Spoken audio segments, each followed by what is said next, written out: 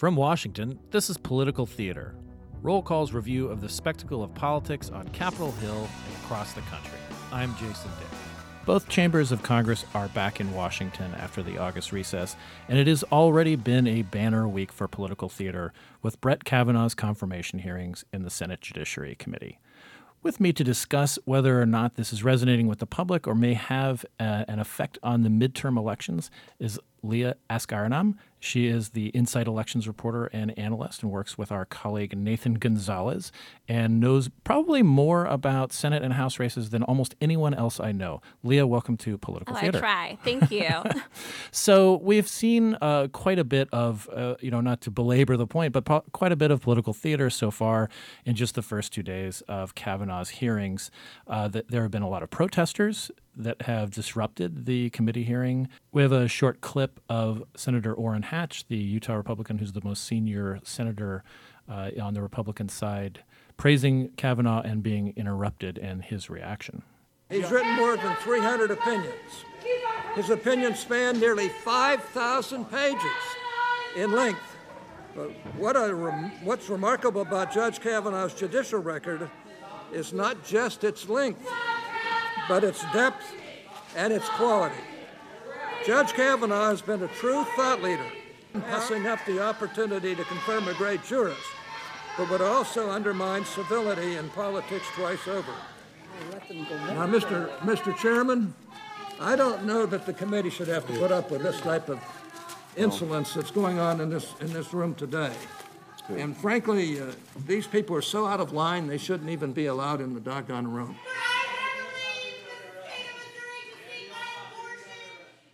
So that was Hatch, and the Democrats have also coordinated some messaging and tried to make things as uncomfortable as possible for their Republican colleagues. We see this unfolding live on television or live streaming, on our laptops and so forth. But, what our interest here, Leah, is this getting through to the voters? Is this going to have any kind of effect on the midterms? Let's start with the people who are running for re-election this year who are on the Judiciary Committee. Right. So, in terms of the impact on the 2018 midterms, the number of senators on the Judiciary Committee who are up for re-election this year is pretty small. So we have Senator Klobuchar from Minnesota, Senator Feinstein from California, and then on the Republican side, you have Senator Ted Cruz. The only other senator who would be up for re-election is Jeff Flake from Arizona, who is not running. Most of those candidates are pretty safe this year. So what you'll most likely see is, especially from Senator Klobuchar, maybe some more posturing for 2020. The one who... That's right. So Amy Klobuchar, as you said, she's the senior senator from Minnesota, and she is sort of, included in a lot of conversations about being a possible presidential candidate herself. Right. Her approval ratings have generally pulled through the roof in Minnesota.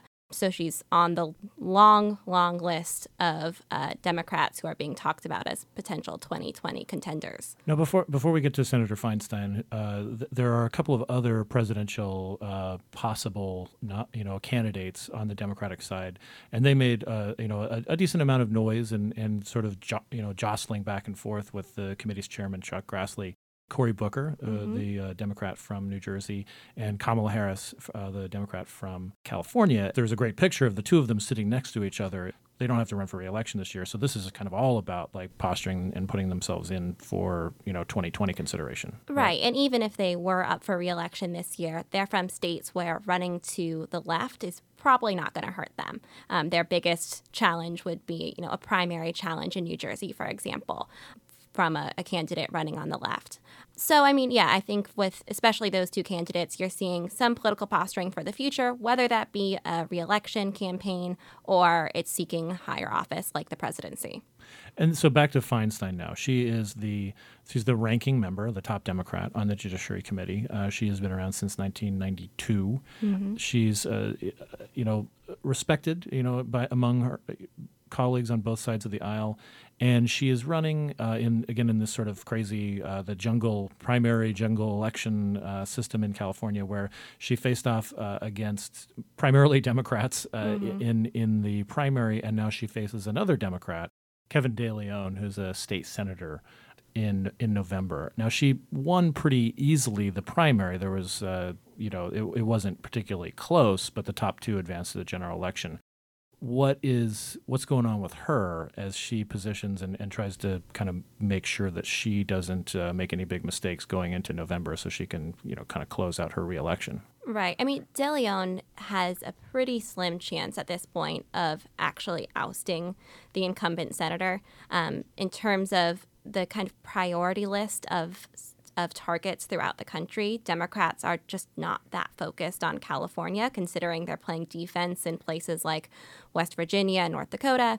But that doesn't mean that De Leon can't use those hearings as kind of part of his campaign war chest. And we've already seen him on Twitter kind of criticizing Feinstein for not going far enough in her criticism of Kavanaugh. And we can expect, as he's kind of trying to veer to the left, that's the only lane that will help him win a general election in California. We can expect him to continue to use clips just as part of his overall campaign. We have an example of Feinstein questioning Kavanaugh about whether a sitting president can be subpoenaed. It's kind of an example of what you're talking about, of her showing, that she can be a tough questioner, perhaps. Now, very quickly, let me just ask you this. Can a sitting president be required to respond to a subpoena?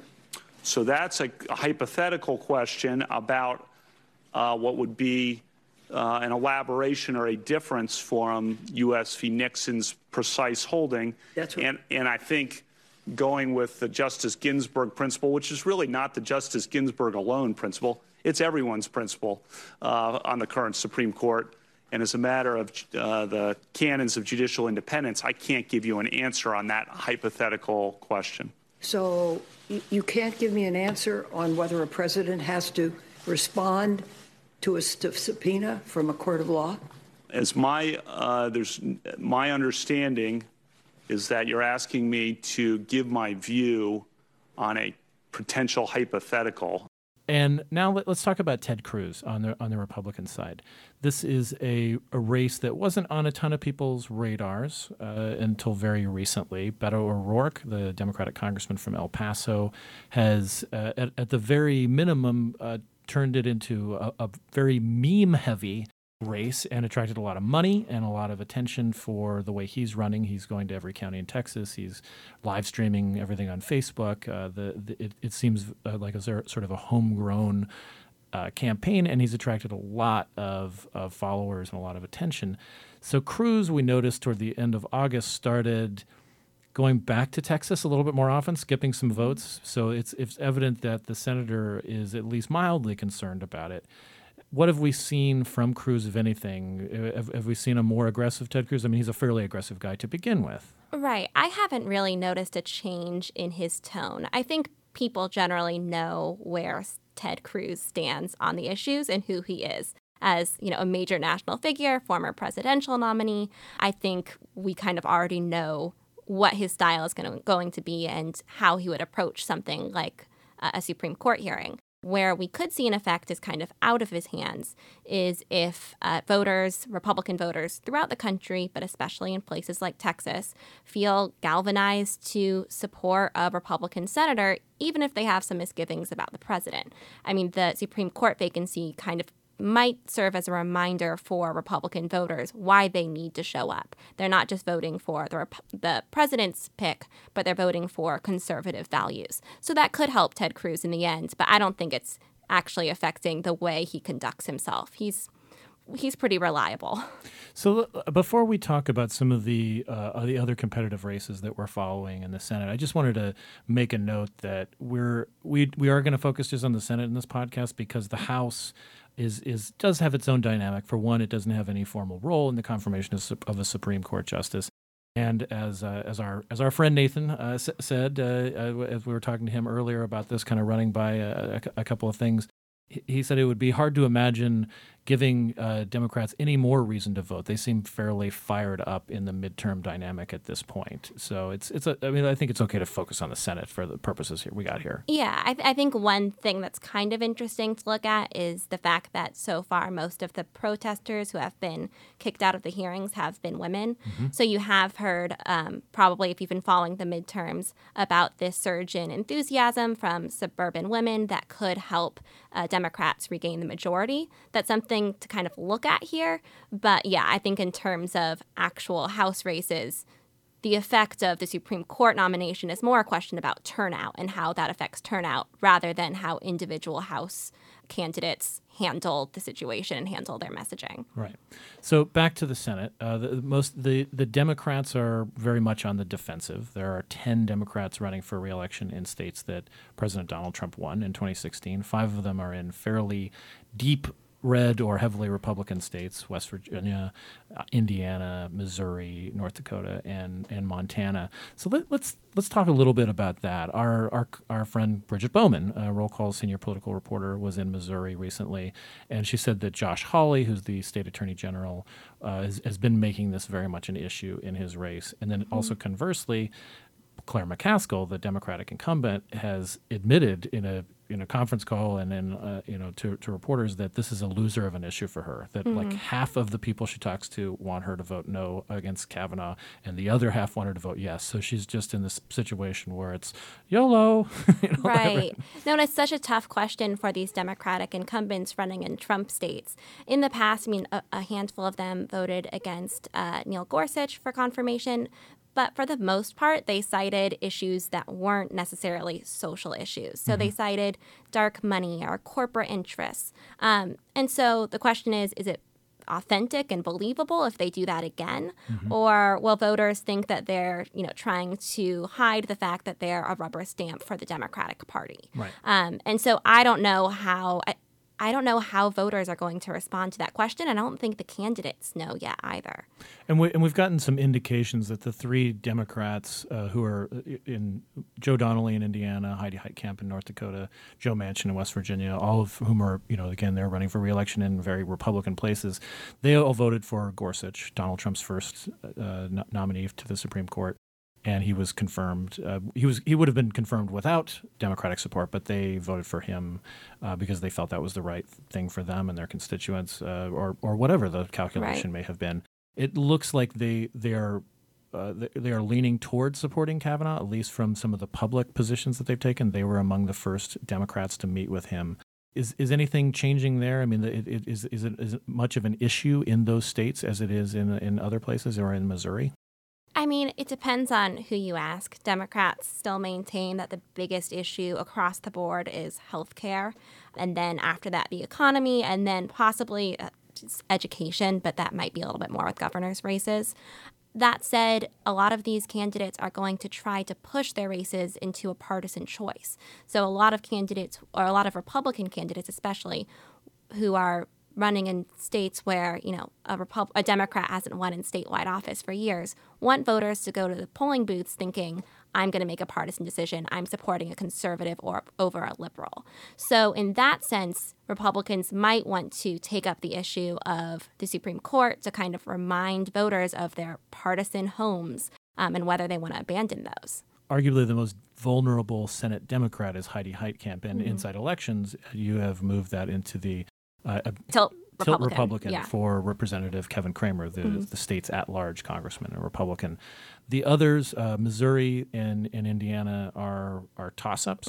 West Virginia is Tilt Democrat. Tilt Democrat. And then Montana, where John Tester is running against Matt Rosendale, the state auditor, that's a Tilt Democrat. It'll be interesting if it seems like you're saying that the Democrats are trying to keep the focus on broader issues like healthcare, and the Republicans, are in the midst of reminding their heavily Republican states that they're Republicans. They wanted to make it this red versus blue choice. Exactly. I mean, you're seeing Democratic incumbents release kind of the same campaign ad over and over, where they look into the camera and say, I do not work for a party. I do not work for the president. I work for North Dakota or Montana or Florida, any of those competitive states. Democrats are trying to kind of get out of those partisan kind of messaging standpoints, and Republicans are trying to kind of go all in. Well, Leah, we've got a little over 2 months to go until Election Day. Thank you very much for lending your insight. It's going to be it's going to be an interesting 2 months. Yeah, thanks for having me. All right. I'm Jason Dick. Thank you for joining us. You can subscribe to this podcast on iTunes, Stitcher, and on NPR One. And please take a moment to rate us on iTunes. And for more on this and other stories, visit rollcall.com or find us on Twitter @rollcall. Thank you for listening.